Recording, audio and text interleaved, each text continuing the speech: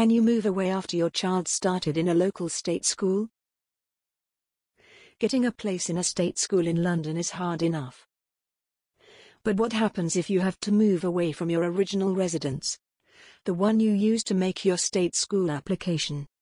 Will your child have to change school if you move away? 1. The requirements.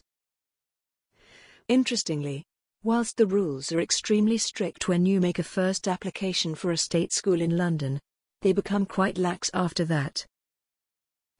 There is no requirement for schools to check that parents still live at the same address for the following school years, nor are parents obliged to declare it to the school or the borough, except for the purpose of receiving official correspondence from the school, of course. 2. Changing school. Equally, the rules do not oblige children to change school if they move to a different address, even if it is far away from the school. To summarize, once you're in, you're in.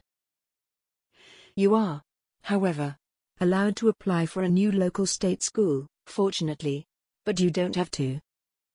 3. Parents' strategies. You might think, so I could move next to my preferred state school, apply, get a place, and then move out? In principle, yes. Although this might be frowned upon by the councils who manage most state school applications, it is permitted, as far as our experience can tell. The exceptions will be, if your child has been in primary school and changes over to the state secondary school system, the address will play a role again during the applications for Year 7. And lastly, we cannot emphasize enough how large London is as a city, so we would strongly recommend to check what the journey to school would be for your child, if you move to a different address.